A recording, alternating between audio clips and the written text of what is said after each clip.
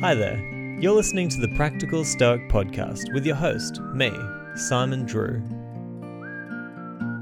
If you'd like to listen to over 200 episodes that were recorded before 2020, then you can head to my Patreon site. It's patreon.com/Simon J.E. Drew. We'd love to have you there, and any support is greatly appreciated.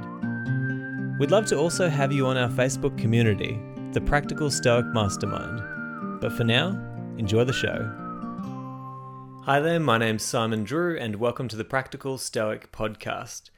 Now, today's episode is another one of our Practical Stoic live interviews. So if you do want to hear the interview as well as the conversation and the extra questions from my patrons, then you can just jump over to patreon.com/Simon J.E. Drew. You can sign up there and grab the full interview there. But today I'm talking with Gregory B. Sadler. Everybody, if you haven't heard of Greg before, then you have to go back and listen to the previous interviews that I've done with him, both one on this series of the podcast as well as in the past in the Patreon archives. But Greg is such a knowledgeable character. He's such a nice guy, always so generous with his time. And today we were discussing anger management as it pertains to Stoicism and how Stoicism can help you to deal with those emotions that maybe pop up a little bit too often in those times of anger. So really interesting conversation. And before we jump into it, I want to make sure that you know, there was some glitches with the audio on this one. So unfortunately, Greg's voice is a little bit choppy from time to time and it repeats itself a little bit. And I thought about whether I should release this episode or not, but the stuff that we talk about in here is really valuable. I hope it's helpful to you. And I thought we might as well use this as an exercise in Stoic anger management to get through the episode and try to get as much value out of it and still not getting angry over the fact that there's a few little audio glitches. So I hope that you still listen to it. I hope you get all the value out of it because Greg is such an awesome guy and has so much value to share. And you can find all of his information and his links to where you can find him online, including his amazing YouTube channel. You can find that in the show notes. So without any further ado, I present to you my interview with Gregory B. Sadler. Okay, so we have the one and only Gregory Sadler. Greg, you're always so kind and generous with your time, man, and I'm so grateful that you've really taken me under your wing in terms of coming on the show and offering your expertise. You're always happy to do it. And I'm really excited this time to have a few of my listeners as well coming along. So we've got Jeff, Eric, and Bridget, and I think there might be another one jumping in sometime soon, but we'll see. But so, Greg, let's set up the conversation. Obviously we wanted to discuss anger management as it pertains to Stoicism and how Stoicism can help us with that. And I think this is an appropriate topic because when you look around the world today, it's not exactly clear that there's not an abundance of things to be angry at. There's a lot going on in the world, and there's a lot of people who are suffering, not only in say war-torn regions, but even in the West where we have pretty comparatively easy lives. It's clear to see that there's a lot to be angry at in terms of the way that governments are handling things, in terms of everything really. And so, my way of setting this conversation up is basically to hand it over to you and say, what do you see in the world today and how can Stoicism help us, Okay. Yeah. So an easy softball boxing Yeah. to start with. Yeah. So I was talking with my colleague Tim Laban about this a bit recently because in Britain and here in the United States, there is clearly a lot of anger right now caused by the COVID pandemic and how people are handling it.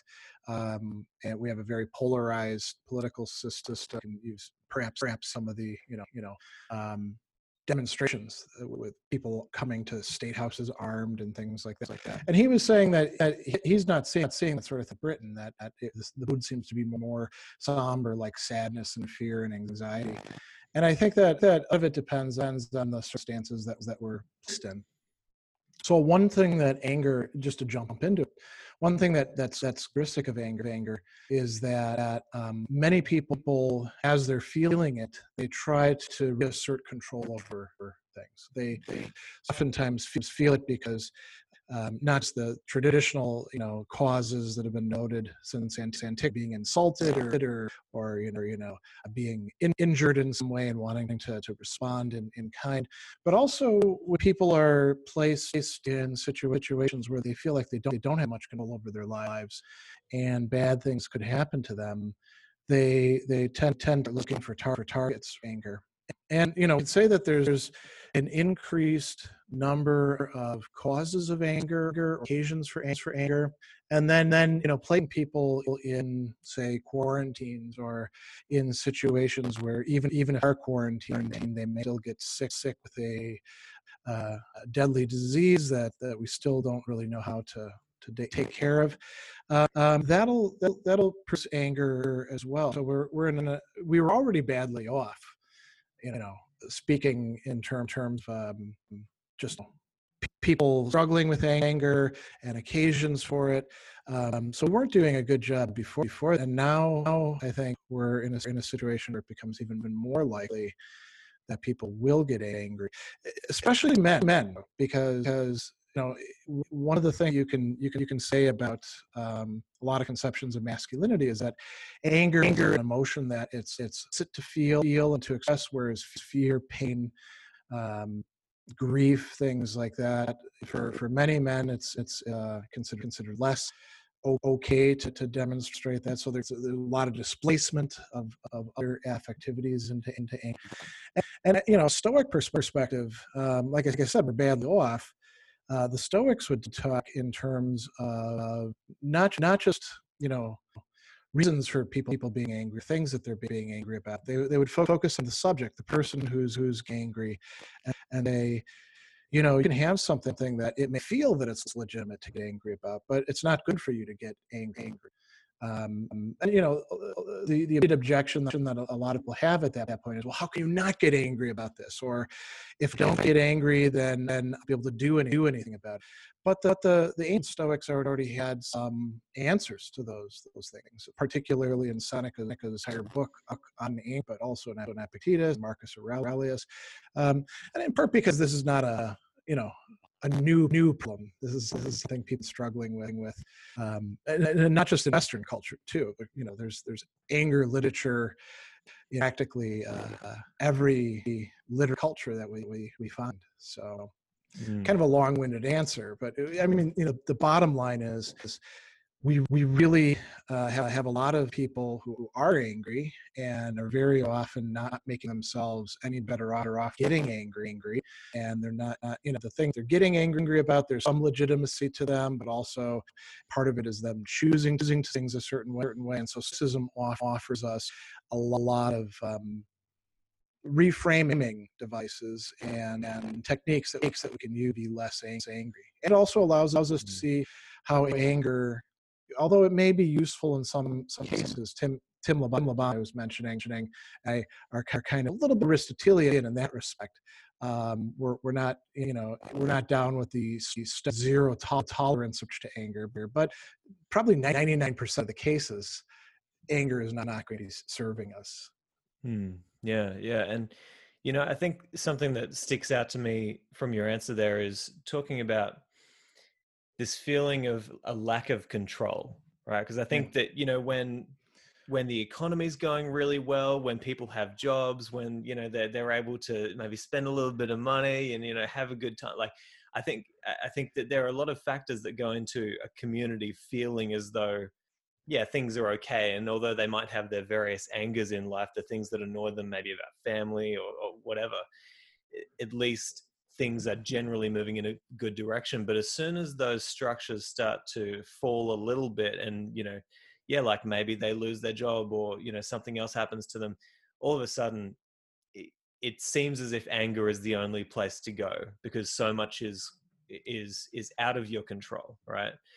So how do the Stoics encourage us to look at anger? How do they encourage us to begin this process of, I guess, finding that personal control? It's good that you put it that way with a before and after.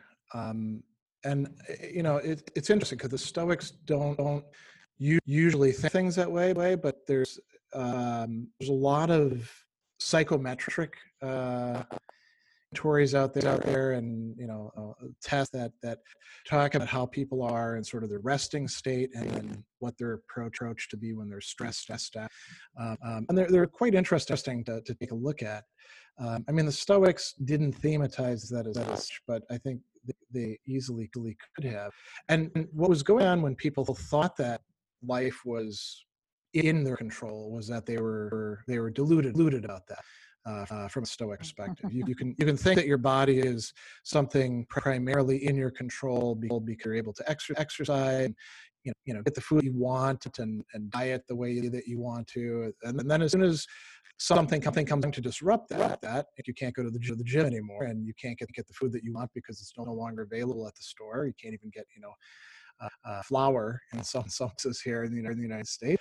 The illusion of control gets shattered, and suddenly people have to face up to the reality that was there all along. That we don't actually control our bodies or our finances or what people think of us or our reputations. So the dichotomy of control, as Stoics talk about it, sometimes it gets thrust upon us as something, and as with anything else, we haven't practiced, prepared for it. It comes as a big shock. And so then the question we can ask is, why is anger a common response to that? Because there's other common responses: depression, fear, envy, all sorts of other negative emotions. Why anger? Anger does make us feel as if we're getting some control back, although it's illusory. And so the Stoics, I think, would approach it in some different ways. One is to say, listen, you're fooling yourself in thinking that by going on Twitter, railing about this, that, or by going and demonstrating in front of the Capitol, yelling at neighbors or things like that, you're actually accomplishing anything. um, so that's one part, but that's just the surface level. We actually have to dig deeper. Part of what you would do in anger management is, and this becomes more particularized, is you have to figure out what are you actually ticked off about, and what assumptions are you making from a perspective. What judgments do you have already? What lines of reasoning? What appearances are you buying into that this response is something that makes sense, even though it doesn't really make sense. It makes sense to you at the time. So part of what has happened, and there's a lot of ways to explore this: working with a coach, journaling, actually just observe yourself as you get angry, and figuring out whether the things that you're thinking are actually reasonable or on point or not. Those are all things you can do, and that's helpful. And another thing is the Stoics suggest having certain maxims. This is Seneca, maxims ready at hand, so that when you get angry, or after already angry, you can apply them, sort of like how does he put, like a salve on a wound, to try to fix it. Although Seneca is much more pessimistic about being able to intervene once you're angry than, say, Epictetus, Marcus Aurelius are. So there's a whole variety of techniques that they advised us to use and talked about in their works. I don't know. Does that answer your Yeah, question no, it adequately? does. And I especially like that you're taking it in the direction as well of almost like what Seneca said when he mentioned, um, we should be like throwing up earthworks like the soldier before a war. Like it's about Yeah. Oh yeah. preparing for it as much as it is about actually being in it. And so, they offer these great techniques for practicing before the anger actually pops up. I want to touch on that maxims idea as well, because it seems like, so you take the Bible for example, and obviously people who study Christianity, they study the Bible. The idea is, if you read this enough, then you'll find little, you might call them maxims, throughout the whole book, Mm-hmm. that as you live your life, they will simply be embodied within you because you can remember them at times when you need them, right? And that's sort of the idea with these maxims that the Stoics encourage us to have, right? This idea that if you embody, Yeah. if you just engross yourself in this literature, and you find the right little sayings that from time to time will pop up and help you, you can actually start to embody the attitudes that that the writer is trying to help you to embody, right? Yeah. Actually, that's a really great analogy, and I'm going to go a little bit further with it. Seneca, I think it's in letter. I want to say it's in letter 33, but I may be mistaken about it. When his buddy Julius is saying, "Hey, I want maxims." It's the one where Seneca says, "I shouldn't give you any maxims because really, it's all great stuff. I don't want to single out any particular quote as being, especially great. They're all great." And then he says, "Yeah, you don't want to be the kind of person who relies too much on just single isolated maxims. Anyway, Stoicism is you might call it an interlocking, self-reinforcing system." You know, the biblical writers, and there we're talking about a very long time period. At least in the wisdom literature, they had a similar point of view. If you look at the book of Proverbs, it begins by saying, okay, so here's some proverbs, and proverbs are all like little pithy quotes, but it's not actually quite so isolatable as it. I mean, you can approach it in an isolatable way. So, oh, here's a little bit here and a little bit here. That what people do on websites, where they put a bunch of quotes. But at the very beginning of the book, it says, okay, listen to these, because if you're a beginner, they're going to help you out in this way. If you're a wise person, they're going to help you out this way. There's this vast interlocking, connecting way of looking at things. And I think that if you think about it in terms of the Jewish wisdom literature, which Christians are hopefully drawing upon. I always, when people want to talk about Christian morality, I'm always asking them about two things. I say, so what have you done with the wisdom literature? Which includes Psalms, Proverbs, Job, Ecclesiastes, Book of Wisdom, Book of Sirach, and then I say, how are you doing with this on the Mount? Because Sermon on the Mount is the stumbling block for just about anybody. Start talking about Leviticus and he's like, no, how are you doing with this really clear, hard to practice teaching? And I think we can say something quite similar about Stoicism.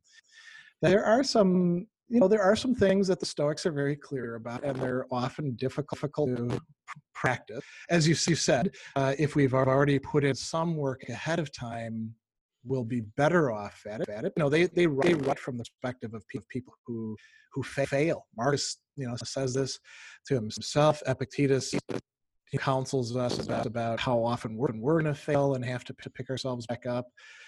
Seneca is very conscious of his own failings.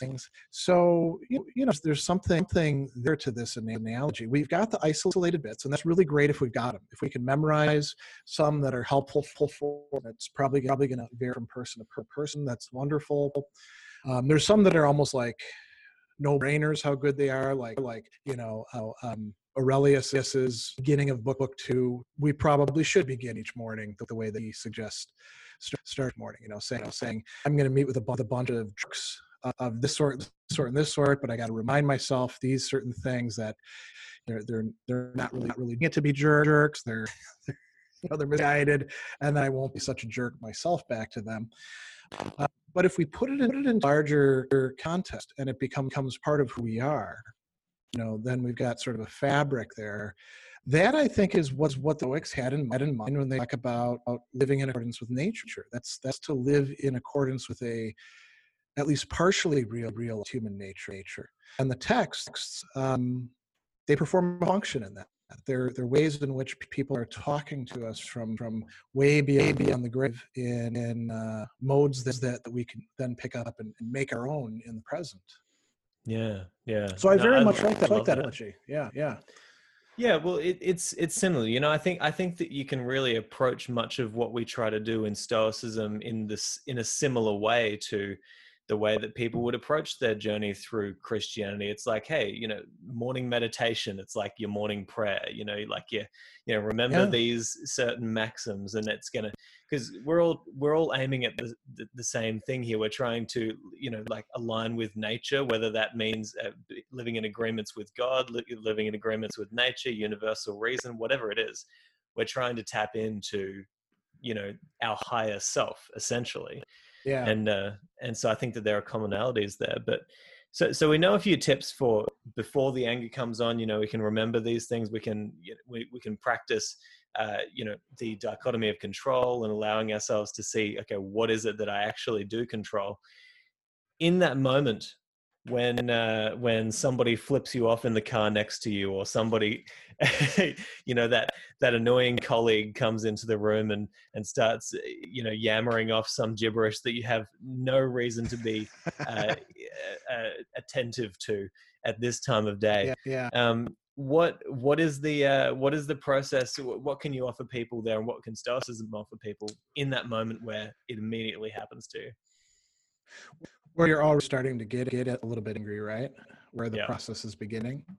You know, there's a number of things, but I'll just try to stick to just a few. One of them is Epictetus talks about. He says whenever there's a harsh appearance or disturbing appearance is another way of translating it. Say to that appearance, your own appearance, and not necessarily what you pretend to be. So another way of thinking about that is don't invest what you're experiencing with all sorts of assumptions and judgments that might not actually be true. So maybe your colleague comes in, they set down their cup really loudly on desk, and a little bit spills out, and you're like, that person really wants to mess up my wonderful desk that I had it perfect at this time. No, they probably don't care about it at all. It's not to say that what they're doing is okay. They're probably still behaving in kind of a bad way, but they're not doing it to stick it to you. Or maybe they are. You don't actually know that till you probe it. And if you can do that, that'll help cut off some of the anger. Another thing is just taking pause before, or you start feeling yourself getting angry. There's this thing, I forget which Stoic philosopher it was, one that we don't know very much about, but he told one of the emperors, when you start getting angry, recite the alphabet. It could be anything. It could be counting to 10, and you could be doing deep breaths or something like that. But if you can stop the automatic process of, you know, I've been acted in some negative way. This was wrong. I shouldn't suffer this. I should punish this person. Stop that process from happening so automatically. You can head off anger. Another thing you can do as well is what they call depersonalization, meaning that you look at the situation as if it was happened to somebody else. Say, if this happening to somebody else, would I consider it rational to get angry over this, or am I an exception for myself because I think it's okay for me to get ticked off about that? And there's a number of other things, but I think those three just by themselves would help a person to deal with many of those things, many of those occasions of anger, let's say. There's kind of an idea at the end there that you're speaking about, similar to that kind of idea of the hardest thing to do is to take the advice that you would give everybody else, right? like we would look at other people who are getting angry in a situation, and we'd just be like, are you serious? Like, why would you? And often when it comes around to us, we don't act in that way. But you also said something interesting there, which is that if somebody comes and messes up something on your desk, they probably don't care that much. It's not as if they're coming in there and just trying to ruin your life. It reminds me of this quote from this Australian musician. He said, we wouldn't care so much about what other people think of us if we realized how seldom they do. And that's pretty much the best way that I can put it. It's like, people you might be annoyed by people, but they might not necessarily be going out there to annoy you. We have to have that understanding, right? That there's a certain ignorance that we all have to the way that we are affecting other people. Yeah, that's very true. And Marcus points out again, talking to himself. So he must have had quite a few experiences like this, where he said, "Well, you're ticked off a person for doing this thing. Don't you realize how often you yourself have done exactly that sort of thing? Why aren't you angry at yourself if that's a bad thing by itself?" Rather than being bad because it's directed at you, and that can help anger as well, I think. So there's a sort of consistency, and this leads to another key point. One reason why Stoics are so down on anger is because it has such a great potential for seducing practical rationality. Even if we get away from the Stoics and we just talk about the earlier philosophers like the Platonists and the Aristotelians thought there was some legitimate role for getting angry, they were still super cautious about it. They thought that Plato was called thumos, this middle part of the soul that you need in order to like resist bad things that are happening and suppress the appetite when they get a little bit too unruly. Even that has to be subordinate to reason, or it's going to start doing things with an agenda of its own, and it's gonna corral reason and bring it in and turn it into subordinate. And see this all the time with people who get angry. Once they're angry, they find reasons for everything, and they start seeing all sorts of connections that are actually there. You did this one thing now, but I remember what you did last week. That was the same sort of thing. See, now there's a pattern here.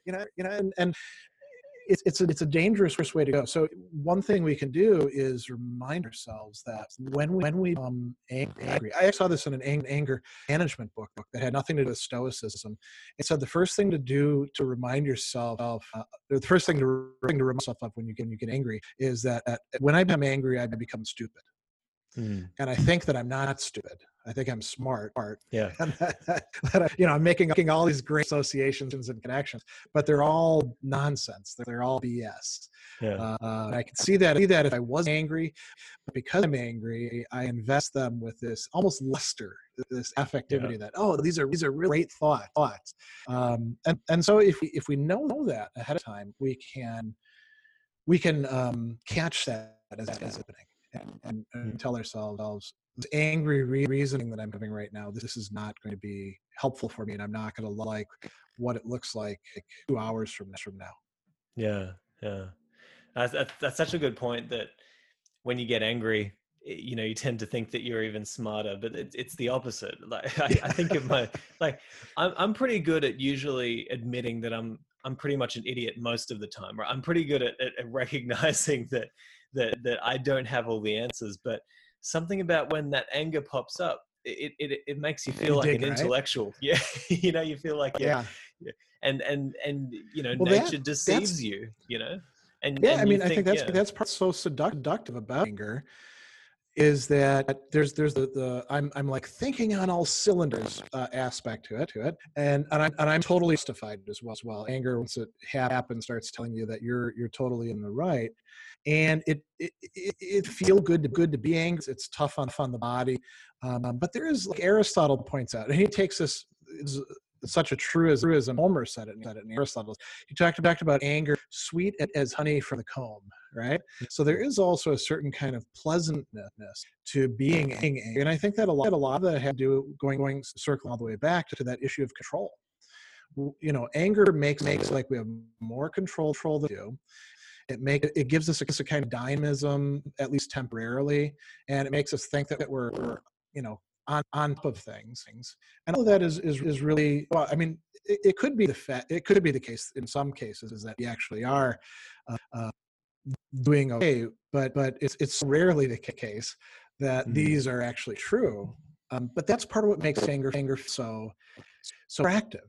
And then once we start relying on it, it's sort of like using a crutch. You should crutch when you've broken your leg and you need to fix it for a while. And then you should get better and put the crutch away and start walking around. But if you use the crutch all the time, your body starts to conform itself to it, and then after a while can't walk without the crutch. And a lot of people approach doing the right thing or stand up for themselves using anger as that sort of crutch, where they think that if I don't get angry, people are going to walk all over me, or if I don't get angry, I won't be able to do the things I need to do or defend the people who I need to defend. Yeah. Actually, and I've seen people doing this at the gym too. This is a total digression. People doing this when?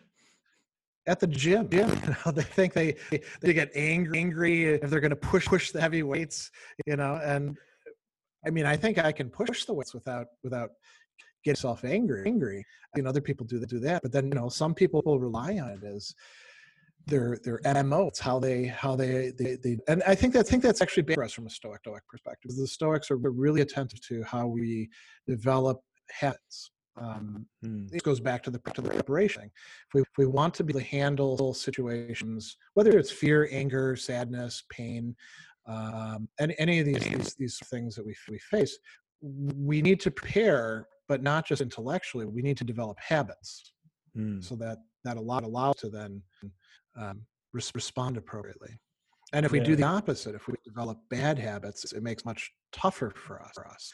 So I mean, I got into anger management things in part because by the time I was in my late 20s or 30s, I'd recognized after people telling me for more than a decade that I had some serious anger problems. But by Mm. then, I had some real dug-in habits. It took me years and years and years to deracinate those, in part through using philosophy. And like Epictetus says, those scars never completely go away. Um, you can heal it to some degree, but you always have to be a little bit careful. Mm. Yeah. So yeah, Yeah, the power of habit is our biggest strength and our biggest weakness, right? It's like it can work exactly. against Yeah, us yeah, in the worst ways, but it can also work for us. And that's why we talk about, preparation before the anger, right? Is building the habit of being mindful, of being paying attention to the way that your body is reacting and your own emotions, right? yeah. And there's another help thing that comes out of that. And Epictetus talks about this quite a bit. He's got chapters specifically on anger in the discourse. He tells us that when we get into situations where we're angry, we have a tendency to say they're just one time, right? We're doing this one thing, and maybe we get this wrong, but it's not a big deal. And he says every time you get angry and you allow yourself to get carried away, you reinforce the habit. Mm. So if we can tell ourselves, we would with other things too, giving into the temptation to eat, more than we ought to, go to the buffet a fifth time instead of just, a fourth time, which is already probably too much. If we can tell ourselves, well, I'm not just fighting this battle for today. I'm trying to change the direction that my life is going in. That can help us out. Somebody else tells us from the outside that sort of thing when we're angry. It's probably not going to help us at all. Then we get Mm. angry at them. And what the hell are you to tell me all stay in my business. But if we can take responsibility for ourselves and remind ourselves that, so we start losing our temper and maybe saying some things in a heated way to somebody else, this is not just about today. This is about where I'm going to be tomorrow and next year. This might also be about the relationship that I'm in danger of screwing up right now, Mm. or the bad example I'm setting for in my case, the father, my kids, Mm. in losing my temper with somebody else. That can be very powerful Yeah. if we're Yeah. willing to listen to it. Yeah, thinking about now and thinking about the future, it's important, and Yeah, I, I only had one more question that I want to ask before we maybe bring in a couple of people here as well. Uh, sure. Sometimes, so it's clear that anger has an evolutionary benefit, right? We need to Mm, feel anger at some things, uh, but the Stoics obviously put that caveat there, saying it's never a good thing to ascend to a very angry state and to outwardly allow that to ruin everything else outside of you. yeah, Uh, but what I think it would be okay to do is to listen to that anger, have a conversation with it, like Epictetus would encourage, and say, yeah. "Listen, what are you here for, and what's in my control to do about this?" Right. So my only question is, how do you pick your battles? How do you understand if your anger is coming from a good place or if it's something that you should just forget about it? Yeah. What's the process? So it's actually a kind of a thing because it's particularly vicious with respect back to anger, which is where I started out. The answer is, it's never on it's never helpful. But then you're, as you start making more and more progress, the better off you are, the more times anger response might not be completely off base, right? And so you could think about, come back to this situation that we're in. There are things that people are angry about having to do with COVID-19 and government responses to it, and the bad situation that many people were in before that, like here in the United States. We don't have universal health care, and instead we have this incredible patchwork of largely effective systems, some of which are, the state, some of which are federal, most of which are profit, and very few of which are actually attuned to helping people in a timely and effective way. And it's understandable that people would get angry when they say, "Oh, I've got symptoms," and then they find that if they want to go get tested, contrary to what they've been told, the tests are not going to be free. They're going to need to pay thousands of dollars, and then once actually, if they get results that they're positive, they're going to have to go through all these protocols. So, a person be angry about maybe so. Maybe they can take the beginnings of that, and then, anger at a certain part, in the process, taper off, and practical rationality takes over. That's the way the Stoics, I think, would say that it could be done instead of using anger as the fuel. Because the problem with anger is once you rely on it as your fuel or energy or dynamism, it goes off in all these other directions, and it latches onto things. It's dependable. So anger could give us the right orientation, but then we would need something other than anger to carry through the actions that we need to take. And we could also think about being angry at ourselves. John Cassian, again, to talk about a Christian monastic author, who's even probably more zero tolerance about anger than even the Stoics, says that the only person that you ever want to get angry at is yourself, and you get angry at your own anger. Now, is that bad? Maybe sometimes it does make sense to feel angry, not in this that you would punish yourself, but in the sense that you're like, this is not who I'd like to be, and have sort of affect reaction towards that. But again, you wouldn't want to rely on that as being your sole driver. You would want to get to the point where something else is doing it, strengthening your faculty of reason, your faculty of choice. Yeah, that reminds me of this. That's such a great. It's a good thought. Like this idea of only getting angry at yourself for the fact that you're still not improving your moral character to the point where you cannot be angry, right? And it's not necessarily an anger, but it reminds me of this silly story that the personal development leader Jim Rohn used to say. And he was basically illustrating the point that sometimes you need a moment in your life where you can just go nuts and purge your anger and then get on with it, right? And he told this story of this guy who was just so fed up with his life. He had this crappy old car. He hated the car. It never worked. And he was like, what am I doing with my life? Why haven't I figured this stuff out yet? So he went outside. He just starts shooting his car up. He's like, I'm never driving this again. And that was the day that turned his life around, right? It's like, I'm sick of this. I'm done. I'm going to change my life. I wouldn't recommend going out and shooting up your car. But the demonstration is, listen, sometimes you just need to have a moment with yourself and say, listen, why haven't you improved your character yet? Why haven't you improved this about yourself? It's time. It's time to, move forward and make some progress, right? And even if we move it into a different area that's more interpersonal, I mean, there are cases where somebody who's been put with bad behavior on other people's parts for quite a while, finally loses it, and they start yelling, and then people, whoa, I'd better take this seriously. And the danger there is that they then say, oh, well, see, getting angry got me what and so now I'm just going to get angry all the time. But having that moment of, let's call it, possible realignment, where things start to be able to shift out of a previously frozen thing, anger can be good for that. But then other things waiting as resources that you can use, because anger by itself isn't going to help you pick up all the pieces. It'll just keep making them more. Yeah. Yeah. So it won't get you a new car that you can drive around. Yeah.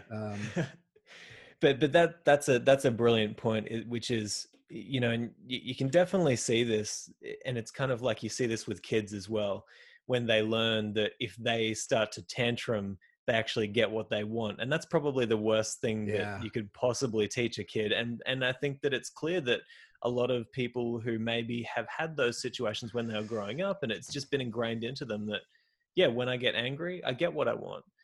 And so there's got to be kind of a balance, right? There's got to be a balance between, okay, there's some sort of outcry here. Somebody wants me to hear something, so I should listen to this, but also Yeah. let's talk about it in a way that is more effective and going to move us forward instead of taking us two steps back.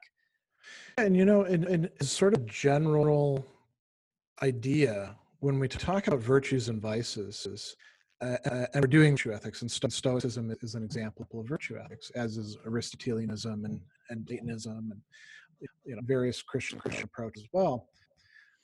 There's a tendency to talk just about habits and not to look at other things that are very, very closely connected in real lives with the habits that we have. One of them is relationships. Mm. So, throwing a tantrum is not just me doing a thing in an environment that's, impersonal. It's me doing it in relation to you if you're a kid, and it can be transferred to other contexts. So I can do it with my teacher. I can do it with, I get to be a young. I can do it with my girlfriend. I don't get what I want from her, and I try it with professors, and all the way down the line, right? And so this relation aspect is just as important as the habit aspect. And then there's also what we can call the narrative aspect, which is where it's the story we tell ourselves. And so it's not enough just to like change what we typically do.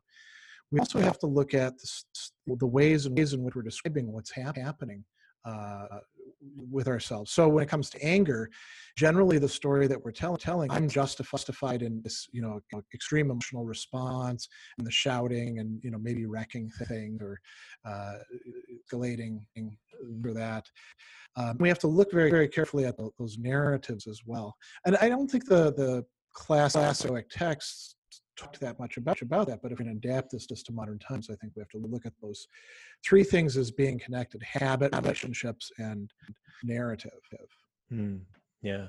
Yeah, absolutely. I think it's important. And the relationship side of things is just so important to look at, because Yeah. you might be able to control your own anger, but if like you can't control the other person's anger, and if they're not on the same page as well, that becomes Yeah. quite difficult, right? Because you're here trying to be like, okay, let's talk about this calmly, but they haven't yet reached that point.